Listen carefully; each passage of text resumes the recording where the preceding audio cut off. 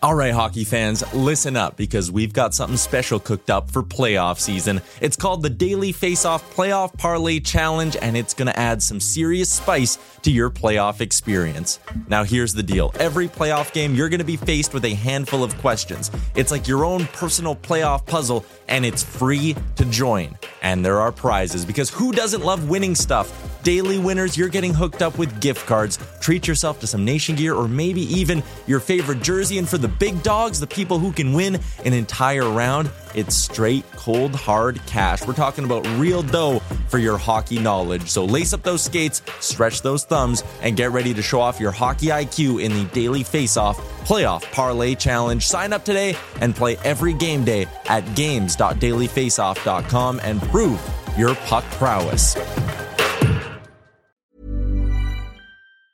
Burrow's furniture is built for the way you live. From ensuring easy assembly and disassembly to honoring highly requested new colors for their award-winning seating, they always have their customers in mind. Their modular seating is made out of durable materials to last and grow with you. And with Burrow, you always get fast, free shipping. Get up to 60% off during Burrow's Memorial Day sale at burrow.com/ACAST. That's burrow.com/ACAST. burrow.com/ACAST. I'm Sandra, and I'm just the professional your small business was looking for. But you didn't hire me because you didn't use LinkedIn Jobs. LinkedIn has professionals you can't find anywhere else, including those who aren't actively looking for a new job, but might be open to the perfect role, like me. In a given month, over 70% of LinkedIn users don't visit other leading job sites. So if you're not looking on LinkedIn, you'll miss out on great candidates like Sandra. Start hiring professionals like a professional. Post your free job on linkedin.com/people today. You're tuned in to Oilers Nation every day with Tyler Yaremchuk, live every weekday on the Nation Network YouTube.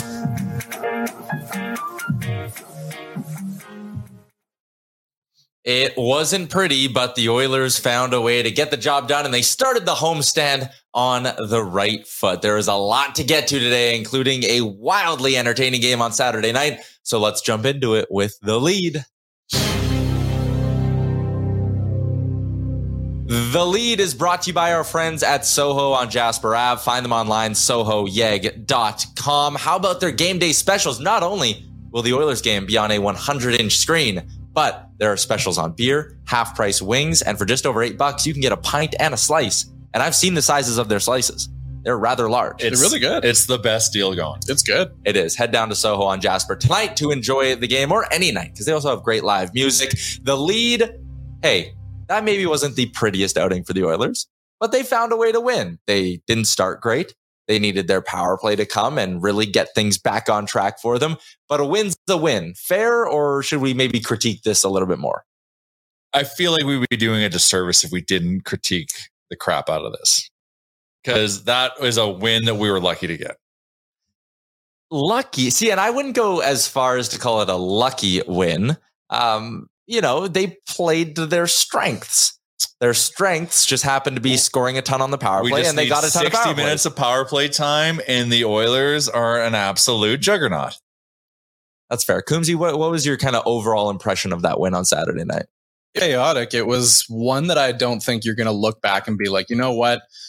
This was a dominant win. I'm feeling really good about the team going on a run. But to be fair to them, they've played a lot in the past month or so. It was 14 games in November. It's going to be another 15 games in December. They traveled out east twice in November.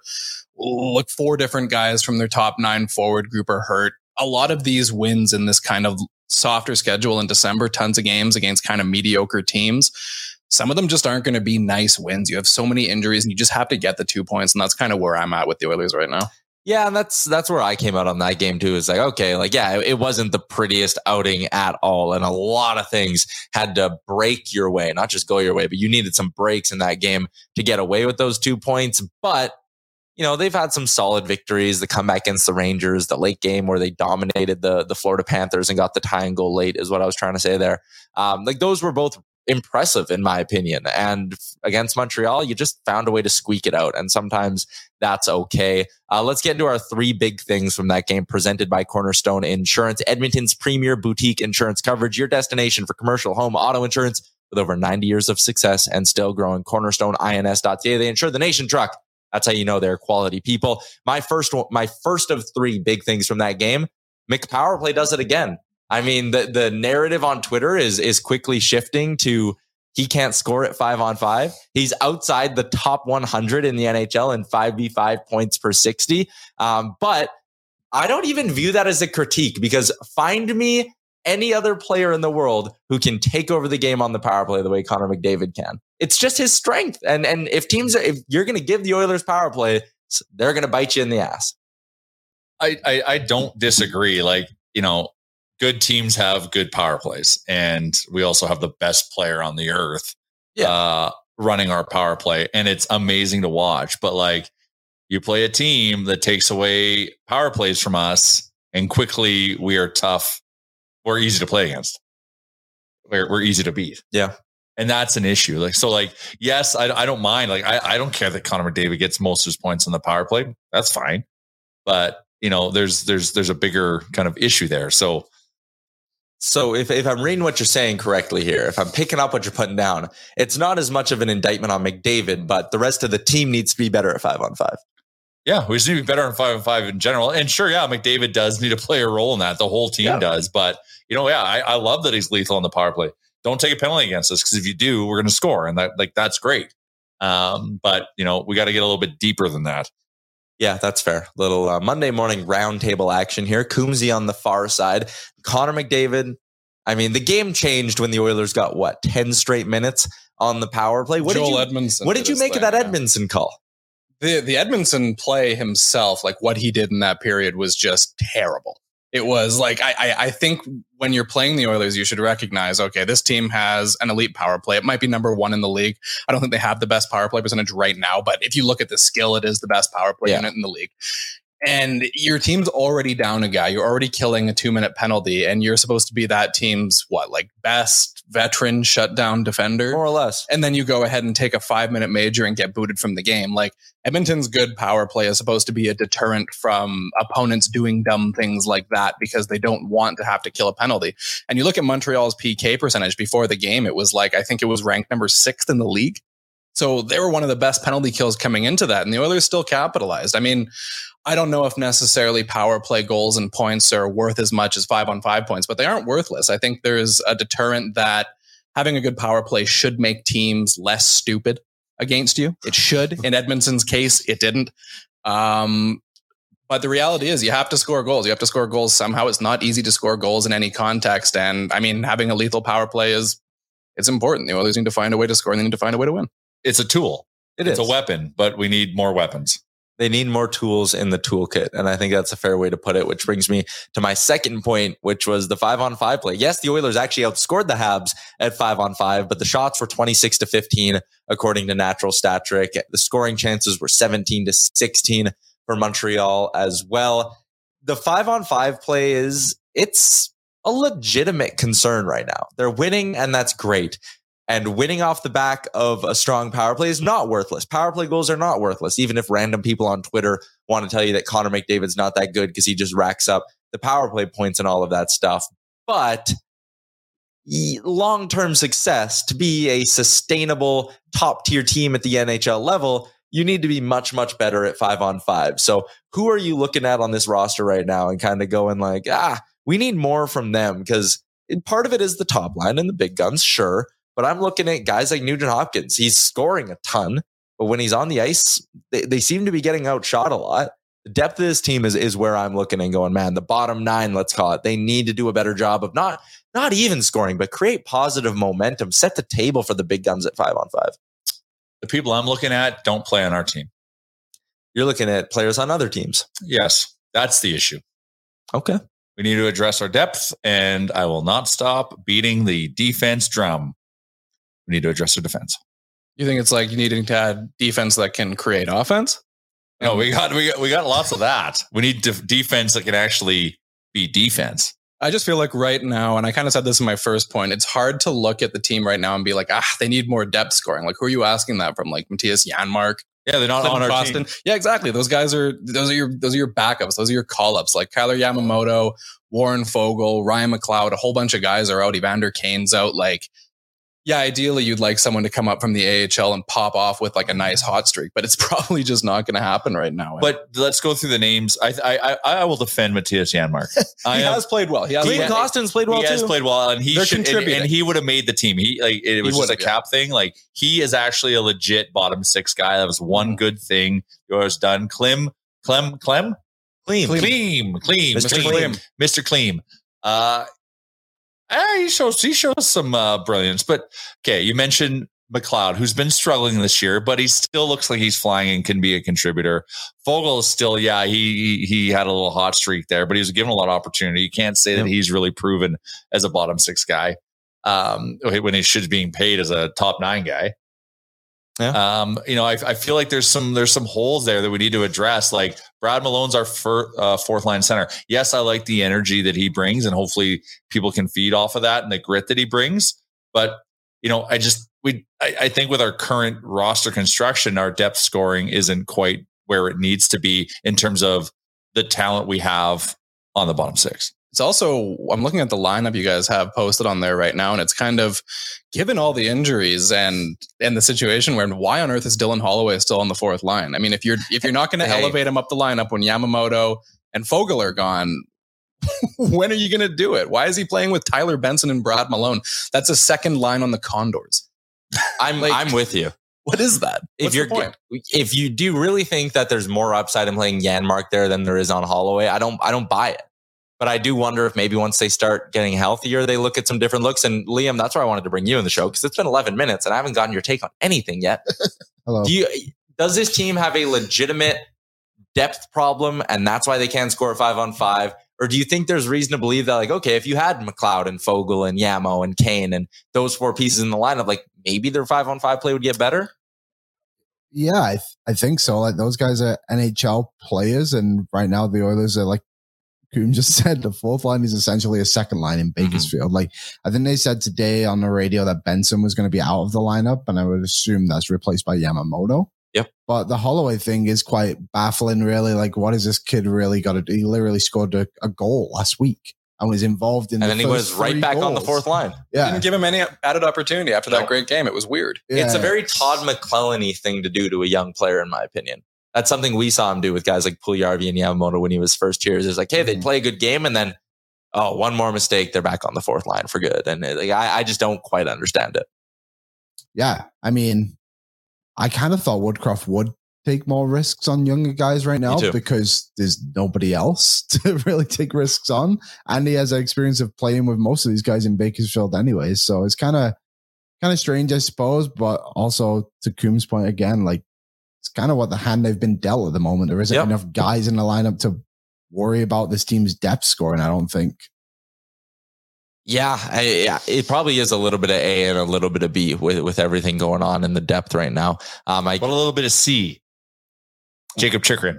I can't believe I didn't see that coming. Well, yeah, that was a good pull. The third big thing I had from the game presented by Cornerstone Insurance, the penalty kill can go to hell. And that is a line. Shoot it off to the moon. That is an old line from my friend Lowtide. It is terrible. They allowed another 2 power play goals against in the month, or since November 1st. They are 30th in the NHL in PK percentage. I don't get it. Their penalty kill had stretches last year under Woodcroft where they were fine. Automatic. It was good. Their special teams in the past, with the group of players they currently have, more or less, has been a strength. And they just cannot figure it out right now. And the one thing to point out, Mike Smith was the number 1 PK save percentage goalie in the league during his time here. Is it really goaltending, or are they just so broken? It looks like everything. Like, yeah, maybe you need a big save at one point. I think that Suzuki won the first shot. Probably could have been stopped by Skinner. But they are bleeding chances. They look very weak structurally. And I will still harp on this. They get the puck and their first thought most of the time is not ice it. Their first thought is there a pass? Can we get moving up ice? And it's bit them in the ass a few times. Not just being committed to getting pucks out quickly has hurt them. Do you guys see anything else? You just listed 10 things. Isn't that messed up? Like, there's so much going wrong with this penalty kill. I think it'd be kind of strange. Like, I mean, I'm always happy to give Mike Smith credit. I was a Mike Smith fan while he was playing here. And I think there definitely was benefits to having him being kind of a player coach on the ice, bossing guys around, shouting at them. But also you have a coaching staff. I mean, Dave Manson, we talked when they called him and Woodcroft up to replace, to take over the bench last year. It was, oh yeah, these guys are like really good X and O guys. They're really good video room guys looking at like specific plays and like things to do. And it's weird that it just hasn't happened. Like, do you really need a player goalie coach on the ice to tell your guys? And Duncan Keith. And Duncan Keith too. Yeah, that's fair. Like, I mean, there's no doubt that those are losses, but where's your coaching staff and the learning opportunities and the teaching opportunities we were talking about the whole time with the Woodcroft coaching staff? It's like, do you really need coaches on the ice? Is there that much of a disconnect between, you know, before the game in the video room, on the bench, and then on the ice? It's quite baffling to me. Yeah. Last year their penalty kill was basically league average. I'm kind of just looking at the numbers right now. If just losing, I mean, or maybe it's fair. Losing Mike Smith and Duncan Keith, is that enough to take your PK from league average to league bottom? I don't know. Hey, Chris Russell too. Don't forget him. Oh yeah, the best shot blocker of all time. I will say, I mean, I don't know if this is a significant game changer for the Oilers, but I did find it kind of puzzling that they opted to not bring back Russell and sign Ryan Murray instead. Just seems like, yeah, for Russell, for all of his deficiencies as a player, at least he was really good at one thing, and that was blocking shots, plugging up the lane, penalty killing. And you'd think they would just want to bring that specific skill set back, and he's not playing anywhere. Last year, from the time Jay Woodcroft took over till the end of the regular season, they had the 10th best penalty kill, tied for 9th with Colorado, actually, at 82.1%. They were a top 10 PK. And somehow now they have just completely bottomed out. The Russell thing was weird too, because we heard from the beginning of the offseason.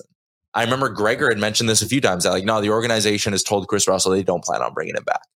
And they let him know early, like, go find another team somewhere. We're not re-signing you. And then it was surprised no one signed him. Like, at all. Especially just, again, you mentioned the intangibles that guy brings. You think if you're a team looking for a 7th defenseman, you'd love to have a guy like that around. Yeah, that's who I would dress if I wasn't the Oilers and I was playing against the Oilers. That's the guy I would throw in that game on the third pairing. You can play 10 minutes at even strength and kill all the penalties. You're going up against a good power play unit. That's a perfect spot for him, but no one seems interested, and I can't really wrap my head around it. Super confusing that Chris Russell, who Liam, I know you love, is still sitting just at home without any sort of He was contract. Our cowboy. Those are your 3 big things presented by Cornerstone Insurance. We are going to eventually move into a preview of tonight's game here on Oilers Nation Every Day, because it is a Sherwood Ford Giant game day. But first, I want to head over to the YouTube chat, because I see the chat is absolutely buzzing right now. As always, Oilers Nation Every Day streams live on the Nation Network YouTube. Dr. Gonzo was in first. He gets the first comment of the day. He said the little yam that could is back. Yes, Kyler Yamamoto will make his return to the Oilers line tonight. Very excited to see that. Vince asked, is Hyman out? He did finish the game against Montreal, but then he didn't skate yesterday. And today was an optional skate as well. So unknown on Zach Hyman. We'll see. Yeah, just probably some maintenance. I'm not too concerned if he finished the game. Like, what could have been the injury? Concussion? But he wouldn't have finished the game, because I thought that too. But you never know, right? With the way symptoms can set in. So I would say game time decision is what I'm assuming the language is on Hyman. I would just hope they err on the side of caution. If it means Zach Hyman has to sit out a week right now to make sure there's no concussion issues, let's just make sure he's here for the rest of the season. Like, that's a big long-term investment the Oilers have made on a player who's been fantastic thus far, and they do not want to mess around with a concussion. If that's what it is. Remember, this is just my speculation based on the hit. No, but you're right. If it is, you don't want to screw things up. You want to make sure he gets the time and space he needs to fully recover, so there's nothing recurring happening. But yeah, he finished. Yeah, you're right. Like, concussions are an interesting thing, because things can kick in at different times. It may not be immediate, and that was a knock to the head that he took. That was a hell of a hit too. That was a punishment from Edmondson. I don't know what Edmondson has against Hyman. That was intense. That was a men's league coom hit. Honestly, mine unfortunately would come with about 1 minute and 15 seconds left in the offensive zone, though. That's the difference between me and Edmondson. We're going to take the Edmondson topic, and I'm looking at the chat. Chris asked us, Edmondson rumors, are they just rumors? If you missed it, it was all the talk on Twitter. Arpin Basu, who covers the Canadians for The Athletic, was on with Ryan Rashog, and he said if the Oilers wanted Edmondson, the cost could be Xavier Bourgault, Jesse Puljujarvi, and a 2nd or 3rd round pick. Not or, but and. Joel Edmondson, mean physical defenseman, one more year left at $3.5 million. If the cost or the ask for Montreal was Bourgault, Puljujarvi, and a second or third round pick. Liam, I'll go to you on this one. What are you saying? If you're Ken Holland, the font size on your phone is 36, and you get the text from Kent Hughes that says, I want Bourgault, JP, and a second rounder. What do you say back? LMFAO, send. He's not better than Brett Kulak, and the Oilers paid less for that. Yeah, Lagesson in a second round pick, it was for Kulak. Yeah, like he's not as good. Now you want to give up your best prospect in Bakersfield for that guy? Bourgault scored 2 last night, I think. Yeah, and Puljujarvi? I don't. Another year? The Puljujarvi value we can argue about, but I would do the trade without Bourgault. Because Edmondson brings something our blue line doesn't have. Maybe, but that offer is way too high. Well, I'm not saying I'd say remove Bourgault. I would do a second and Puljujarvi in a heartbeat for Joel Edmondson.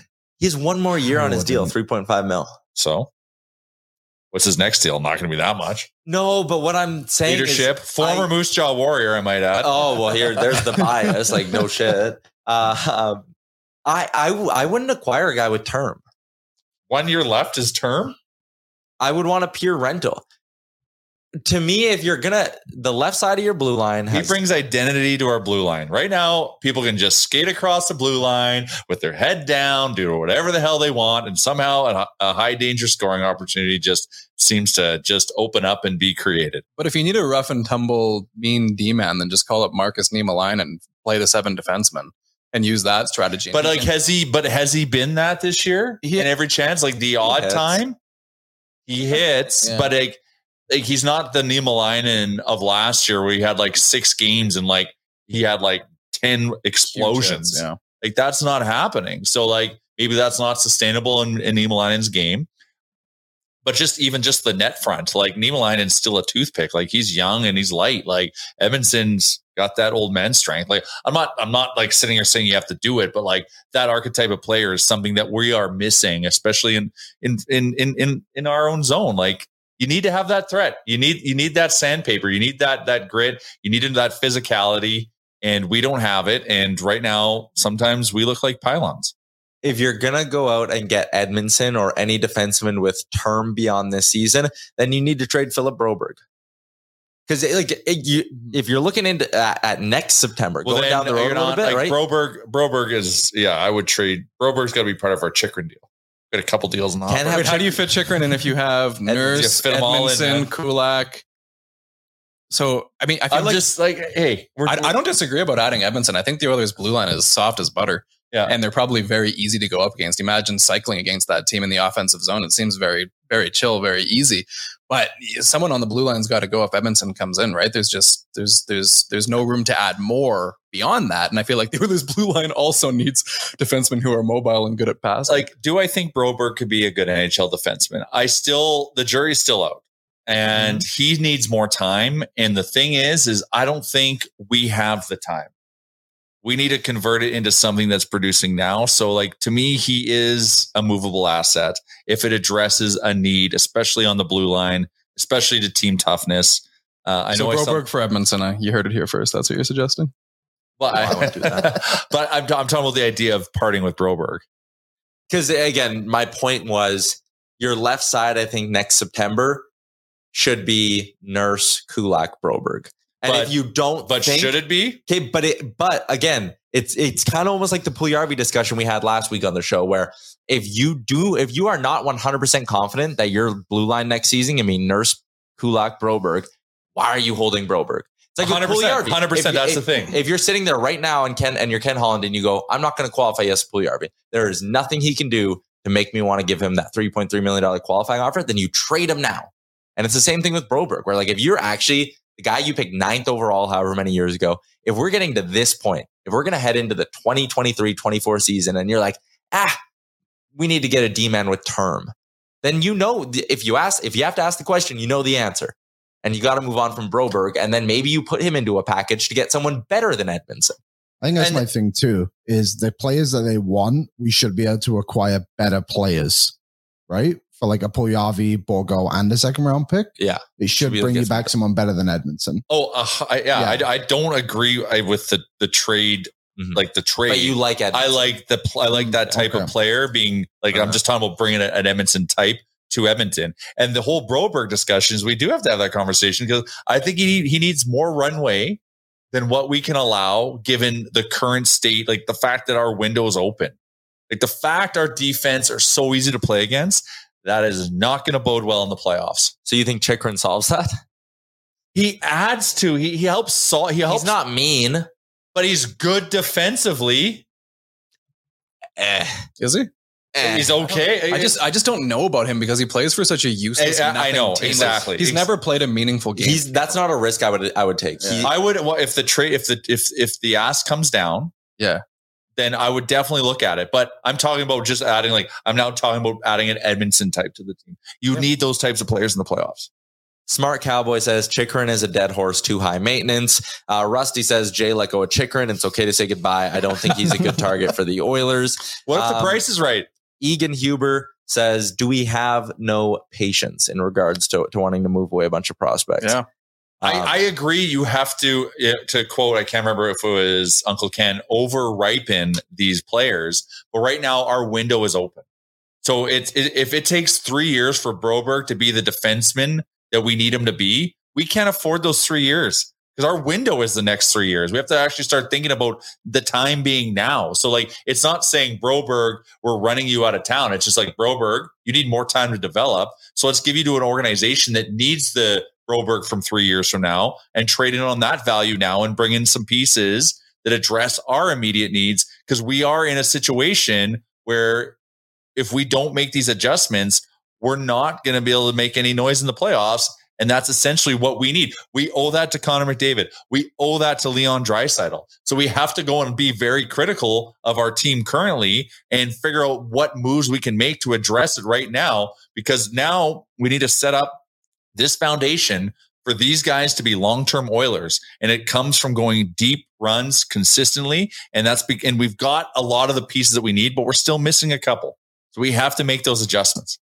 That also circles back to kind of what I mentioned earlier on the show with it being shocking that these young guys aren't given a bit more leash. Like, I feel like right now I'd rather see the Oilers lose a game in November or December or whatever because Dylan Holloway made an error or Philip Broberg made an error and he was a -1, but you make those mistakes earlier in the season and then you see the improvement later in the year. And for me, it just seems weird these guys aren't playing more because you have to see it. Because we said this before the season. There was for the Oilers to really hit their stride this year, they needed both those two, Broberg and Holloway, to work out, and they just haven't really been given the chance yet. I know Broberg, the thing is, he started the year hurt, so that's kind of being behind the 8 ball, but it's just perplexing to me the coaching staff doesn't give them more. And, well, Broberg should be, I understand our situation, but he needs to be in Bakersfield. Yeah, if they're not playing, I think he's been fine. If they're not playing big minutes here, let them play big minutes in Bakersfield. It has to be one or the other.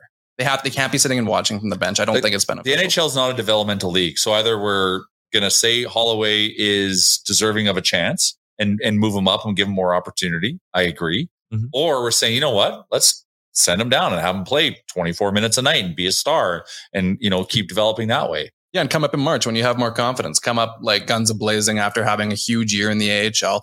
Come up after the trade deadline if you maybe couldn't pull the trigger and acquire the player you wanted. You bring up your star from the AHL and then they contribute. I just don't see Dylan Holloway or Broberg benefiting that much from playing 6 and 8 minutes a night, respectively. Yeah, it's a disservice. Either you give them more opportunity up here, which I think with Holloway we should try. Maybe not necessarily with Broberg. Or just send him down. I know it's circumstantial right now. We just have no bodies. We need bodies up here. So Holloway's still up here. So we don't know what we have there. But why don't we? Why you should be in the top 6 tonight? I think you should. I agree. It'll be interesting to see what there's there. He shows you see the player there. Oh yeah. And for him, it's just a confidence thing, and it's just making that adjustment to the NHL. The tools are there. That's why I don't want to trade either of those guys. It seems like the Oilers for so long didn't do well at finding players, later in those non 1, 2, 3 overall picks, right? Yeah. And it's like you got to put the effort in and bring these guys along because the talent is there and you can coach them to be the players you need them to be within your group. And to just trade them away after 2, 3 years to find someone a few years older, I just don't love it. The thing we thought but about, not in the name of Broberg. You don't think like if it helped address our immediate need for defense, you wouldn't do it? If you get a quality left D-man with term, Broberg should be on the table. But that's the only way. It's just, it doesn't seem like there's that many names on the table that really, really make sense. That I'd rather just have them try and develop this guy internally, like to become the Oscar Klefbom replacement. We all thought he was going to be that when they drafted him. Well, let's talk about like it's a bigger issue than just that. Like it's like right now we have to talk about it because we have to address this need. It's you see these other teams. You look at New Jersey, you look at Colorado, and they're getting these like cornerstone defensive defensemen for very little acquisition costs. And meanwhile, it's just like flying like under our radar. Yeah, Josh Manson last year went for a second round pick and a prospect, which is the same as the Kulak cost. And is apparently significantly less than what it's going to cost to acquire Joel Edmondson for some reason. So like it's those little misses that like actually put the pressure and the timer on Broberg. Yeah. Right. So like it's a bigger problem, but the reality is this is what we have to deal with. So like, what can we do? It's not about like, I get it. Like it's not about turning your back on them. It's just like, if it turns into something that, sets us up for the next 2-3 years, that's very important. Oilers Nation every day is always coming to you live from the Sports Closet studio. Christmas just around the corner, 20 days away or a little bit. No, 20 days away. Yeah. 20 days away. That beautiful. Is that your Yaremchuk math? You say 20 minutes? 25 minus 5? 20 minutes away. I thought you said 20 minutes 25 away. minus 5. That feels like I'm going to blink and Santa's going to be here. Sportscloset.ca. Math is hard, but they make Christmas shopping easy for the sports fan in your life. St. Albert Mall, Sherwood Park Mall, and Kingsway Mall. I feel like I messed that up. No, I didn't. I nailed it. It wasn't math, so you nailed it. Yeah, it was good. It was all good. Let's get into the Sherwood Ford Giant game day part of today's show. The Washington Capitals roll into town. They beat the Oilers back in November, but this is a Capitals team that honestly, there hasn't been a lot going well for them so far this season. They've been consistently banged up. They are struggling to keep pucks out of their net. Darcy Kemper's out for tonight as well, so we're not going to see their number one goalie. And they have been a horrible road team. Just 3 wins in 14 road games this year. It just lines up perfectly, doesn't it? Yeah. Someone was tweeting me yesterday when the Oilers went down 1-0 because I said on the Saturday edition of the pregame show that I felt good about the Oilers heading into that game. And I like every time I feel good about the Oilers, they find a way to disappoint me. But they came through Saturday. They got their 3rd straight win on home ice. I think there's reasons to feel good about this Oilers team and this matchup specifically. Charlie Lindgren is expected to be the starter for the Washington Capitals. He has only started in 6 games so far this season. 3 of them sub 900. 3 of them above 900. He's a mixed bag. He's 50-50. And I think on home ice where the Oilers have last change against a banged up Washington team who are also going to be without Martin Fehervy among others, this is a matchup where I look and go, the Oilers should be able to get the best of the Capitals. I mean, they should. Just like when they went to Washington, they should have beat them. Their penalty kill shit their pants. So they gave up like 3 or 4 goals on the PK. Can't take any penalties. That's the rule. If you're the Oilers, your penalty kill is so bad, you cannot take a penalty. And you need to draw 10 penalties. That's where you're at. You have to out penalty the other team by like at least 5. Yeah. If we don't have 15 minutes of power play time, we're screwed. You gotta dupe somebody into taking a 5-minute major while they're already killing a penalty as the key. That's what I think the Oilers did really well against Montreal. I want to challenge everyone tonight to watch Ovi on the power play. It is almost comical. He literally, you can just put a chair right at the top of the circle, and he will just sit in it and not move until like the puck comes. And then most of the time when it's iced, he just moves back like 15 feet, just enough to get on side. Then he's right back in. He is just here to get that record. And then sometimes if they're playing it too much, he then just kind of goes just to the far post. Like, it is funny to watch how little he moves on the power play, and yet he's still effective. You know it's coming. Oh, you know the Ovi one-timer's coming. It's that good that even though you're prepared for it, and it's tough. He didn't burn the Oilers with a one-timer last game, but he did burn them with just an absolute rocket of a wrister from the top of the circle. Who lost the foot race with him? I can't remember who that was. Did Kulak blow a tire on that player? No, I think Kulak it was Bouchard. New rubber. Holy cow, does he blow a tire? I think it's slowed down, but man. The injury report for the Capitals. Buckle up for this. Nicholas Backstrom, Carl Hagelin, Tom Wilson, Connor Brown, Dmitry Orlov, Martin Fehervy, and Darcy Kemper. They are missing 7 regulars from their lineup tonight. One guy who is out, who I actually look at and kind of go like, that might be an intriguing deadline ad. Dmitry Orlov. He's been on some runs to the Stanley Cup. Mm-hmm. He's got some like nasty physical bite to his game, and he moves the puck really well. Mm-hmm. I'd be really intrigued to take a look at Dmitry Orlov. You have to think that the Caps are probably writing off the season to some degree. Tank for Bedard? Yeah. Okay, we were joking about this before the show. Can you imagine if Connor Bedard landed on the Capitals and it's like, hey, generational centerman, here you go play with Ovi for the first 5 years of your career? That'd be unbelievable. Well, I'm sure the Caps I think it's a great fit. I'd love that. There's so many other teams when you look at the bottom of the standings where you think it'd be gross if Connor Bedard went there, like Arizona or Anaheim. It's like, Columbus. I'd really rather not see that. Vancouver. Gross. It'd be fun to see him play on a team like this and play alongside Alex Ovechkin for a year or two. Ovi is definitely good, even though like, I think the misnomer on Bedard is like he's actually a sniper. He is. He's not like a setup guy. So like I don't know if him and Ovi should be on the same line. Chris Peters, prospect guru, said Bedard's shot. He saw Austin Matthews' shot when he was 16. He said Bedard's shot at 16 is better than Matthews was at 16. It is. That guy changes angle like it's rifles sick, and it is zipped. What about Michkov? Man, him potentially to the Capitals would be... That's cool. Yeah, too. because he has that thing where he has 2 years left on his KHL deal after he gets drafted. So 3, I think. Is it 3? Yeah. Well, I think Ovechkin has some influence there, maybe. Well, that kind of been a good spot to take him if he falls to them. So that was the first thought that popped in my head when you said that was, man, if there was anyone who could get Michkov out of that KHL deal, it is 100% Ovechkin. Pulling a favor from up high? Yeah. Anyway. Isn't he either draft pick? Who? Michkov? Like he's the guy that's expected to go right behind Bedard. He's the Eichel he's the Jack. Well, he'll probably fall because he signed a KHL deal that was 6 years. Oh, and this was so that's the video I saw of him taking his first skate with Ska? Or is this the Caps draft pick? Yes, yeah. And also there's Adam Fantilli in the draft, but this is an Oilers show, so we luckily don't need to talk about the top Hopefully end. not. Yeah. Don't jinx it. Come on. But well, this goes back to I think the Caps are open for business.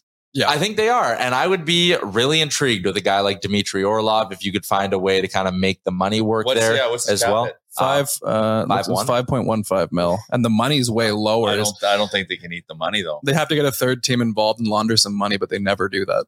Yeah. We always talk about that. Oh yeah, find a third team to get involved, but it just doesn't happen. Yeah, it usually doesn't work out quite that well. $5.1 million cap hit, but the base salary is only 1.3 mil. And how many years left? Just one. It's over at the end of this year, and he has a 5-team no trade list. So package that up with a good veteran centerman like Lars Eller. Oh, I have so much time for that guy. You made the money work. Like they have a couple of intriguing options that just throw in Tom Wilson while we're at it. Yeah, something tells me they aren't too or aren't going to be too quick to try and move a guy like Tom Wilson, but things are not going well in Washington. I would trade Borgo for Tom Wilson. I would be on board for that too. Well, and Puljujärvi on a second or a third. Yes. I'd probably even go first. Yeah, maybe 2. I'm glad you feel that way, Liam. You're a big Tom Wilson guy, eh? Hey, if we're talking about someone being gritty for the Oilers, I think Tom Wilson. Score. Yeah, Tom Wilson brings that. Throw him on the blue line in the penalty kill. May as well. Maybe a nightmare in front of the net for the other forwards to deal with. The Washington Capitals on the special teams are very good. Top 10 penalty kill on the year. They've been consistently top 10 as well. Not really much of a hot and cold team. So that could present a challenge for the Edmonton Oilers this evening. But it is worth noting when Darcy Kemper's in net, he does help them a lot and masks a lot of their issues. This season would be going, why didn't we sign Kemper? It's the same deal as Campbell. Just hypothetical. I think that's a really fair question. Okay, that's it. Yeah, because there was talk about the Oilers being interested in trading for him before Colorado traded for him in the previous offseason. And then there just wasn't mumuch talk about it this summer. It was kind of just like, Campbell's the Oilers guy. It's going to happen. Both were predetermined, in advance. Campbell 5x5, Kemper 5x5, Edmonton, Washington. Let's move on. Let's get to the short for giant keys to victory tonight for the Oilers. The Bison Mask guy is in on the YouTube chat. Says Oilers need to be smarter on the power play. Can't afford to give up. Smarter on the PK. Can't afford to give up many power play chances. Too many chances on the Oilers when they're on the power play or when they're on the penalty kill. Yeah, got to clean it up. Got to clean up the PK. That's a short for that statement. Also, the eye test does. Yeah. For me, my key to the game is going to be Kyler Yamamoto. Actually, He's back in. First time in 11 games. He's going to be in the lineup. Let's see if Yamo can be that little buzzsaw. If he plays with McDavid and Draisaitl and moves Hyman down the lineup a little bit and gives them a more well-rounded top six, there's a chance for him to make an impact that way. Or even if he's not on that top line with 97 and 29, go be that little buzzsaw, honey badger, Kyler Yamamoto that we came to love. Create some energy, create some scoring chances. And, he was struggling before he got hurt. Show us that you're healthy and ready to be impactful. So my short for giant key to the game is going to be Kyler Yamamoto. Liam, what do you got? What's your key to the game? The Yamamoto one's a good one. It's funny, we keep talking about the penalty kill, and they're actually barely ever going in the box the last few games. They're only giving up 3 penalties a game, which is but we're still a lot, and we just can't do anything. Got to get that down to 0. Yes. It just shows how bad it is, I guess. I think just a good defensive performance is kind of something I want to see tonight. Yeah. Just kind of dial it in. Obviously Washington has guys who can score goals, but it'd be nice to see them not make us just think about how is this going to end? Just have a comfortable victory. You have that statement, but I see what's already set up on the screen here, what your bet is for the game. So that's a very... We'll get into just I have to question that. You always got to bet that when the Oilers are playing. Oh, of course. You can drop your keys to the game, short for giant keys to victory in the YouTube chat, and we'll get to a few of them. Coombsy, you got a key to victory? I think a key to victory it'd be nice to get a depth goal. You have the Yamamoto one there. Let's see if how about a key to victory for me then is Dylan Holloway actually getting some ice time and driving some offense. Maybe I like on the that. third line. I'd like to see that. Yeah. Outplay Washington 5-on-5. Be the better team at 5-on-5. Be the better team. If they're the better team at 5-on-5, again, I know Charlie Lindgren was good that last time they matched up, but if you're the Oilers, if you win this 5-on-5 matchup, you pepper them with shots at even strength. If the play is in their end more than it's in your end, I'll go ahead and say they don't just win, they probably win pretty handedly tonight. I would agree.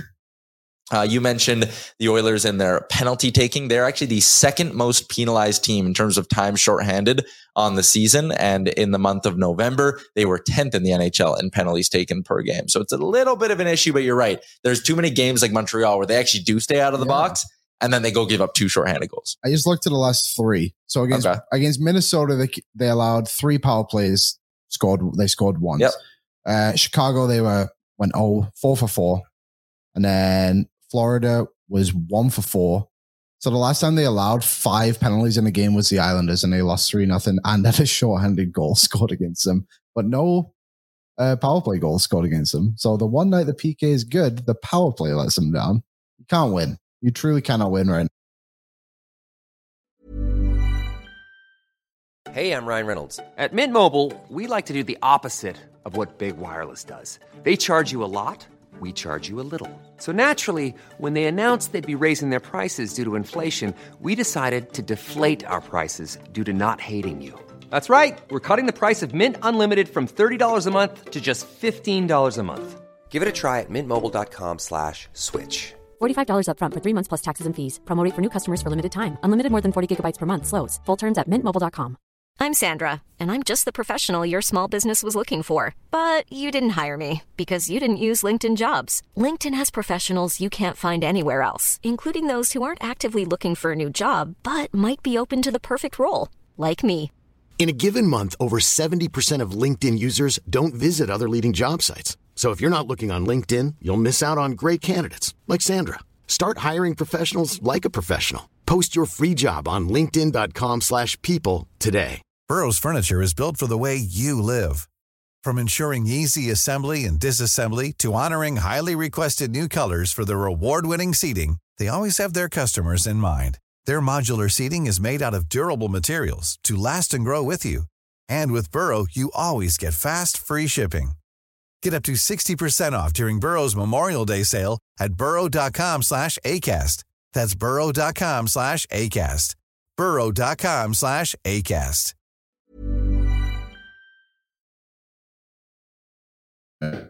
Check. Paycheck. Agreed. Smart Cowboy, stay out of the box. Best PK is the one you don't have to play. And I love that. I think that is very well put. Smart Cowboy also predicting a Clip Shady dropping of the mitts. He's been getting engaged. He was going after Revo, wasn't he? Yeah, he was in that mini game. I feel like there's a It's percolating. I agree. Have we had an actual fight this year, like an actual. Fogel tried, but that's the only one I can suicide. Oh man, when he set Holloway up to get killed. That's the only one I can think of. Niemelainen turtled when he tried to fight after he laid out Ekholm. Not been the same since. Yeah. See, that's the thing about Niemelainen. I think he can be silenced. You can't throw your. Puljujarvi's been credited with a fight. Oh, Nurse on Adler wasn't technically a fight. Yeah. Apparently, according to hockeyfights.com. Just one. The only one this year was Jesse Puljujarvi versus Kiefer Sherwood. I have no memory of that happening. It's because it wasn't a fight, wasn't it? It was absolute BS. It was under a minute to go left in the third period. That was the game where they beat Nashville handily, right?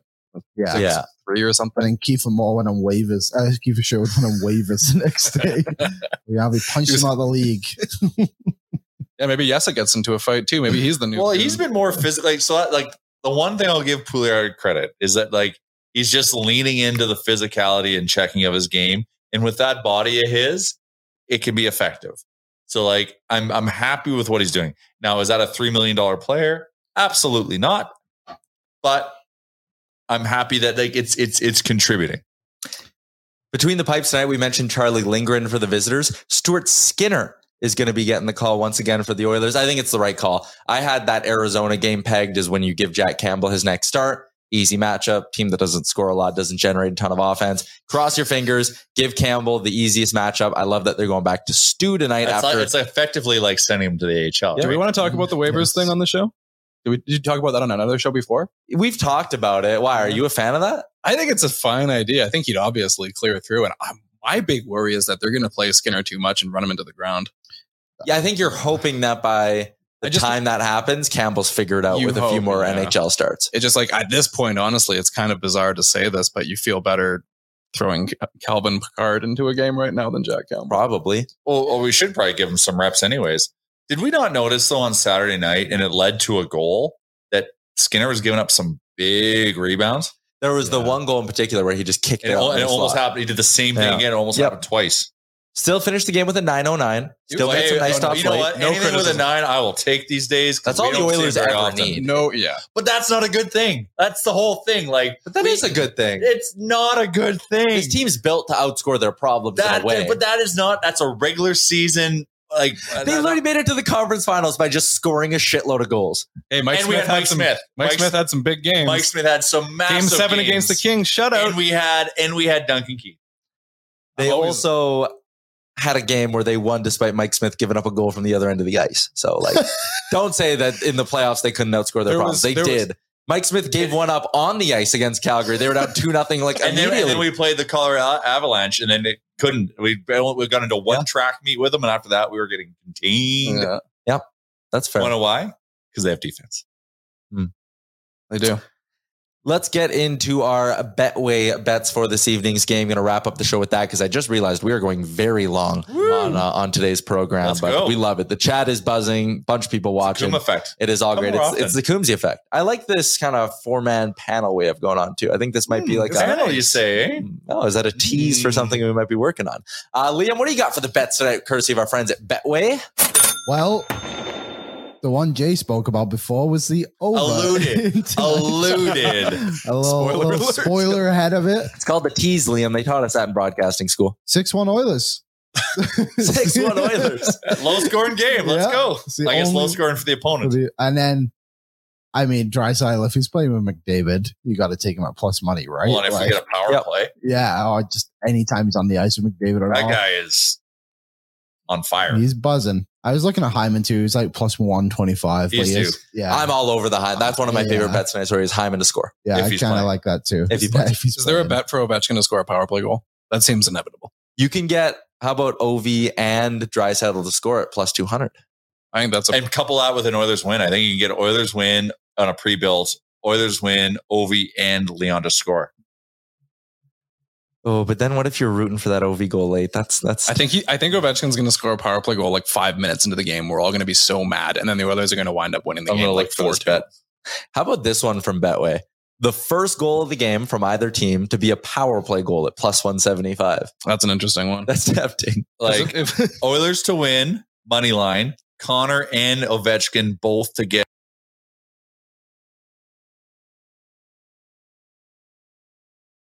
an assist. Ovechkin. I feel like it's automatic. Okay, Oilers to win money line. Connor and Ovechkin both to get a power play point. Whoa, plus 450. Woo! That's interesting. Yeah, spicy. That is delicious. That's what I like about Betway. Who's reffing the game? Is it guys that call a ton of penalties? Can Surveyor Brett give us the scouting the refs report, please? Yep. Brett's got to be in there, and he'll probably know Brett. who's reffing. Ovechkin, Oilers to win. Ovechkin and McDavid both to score. Plus 550.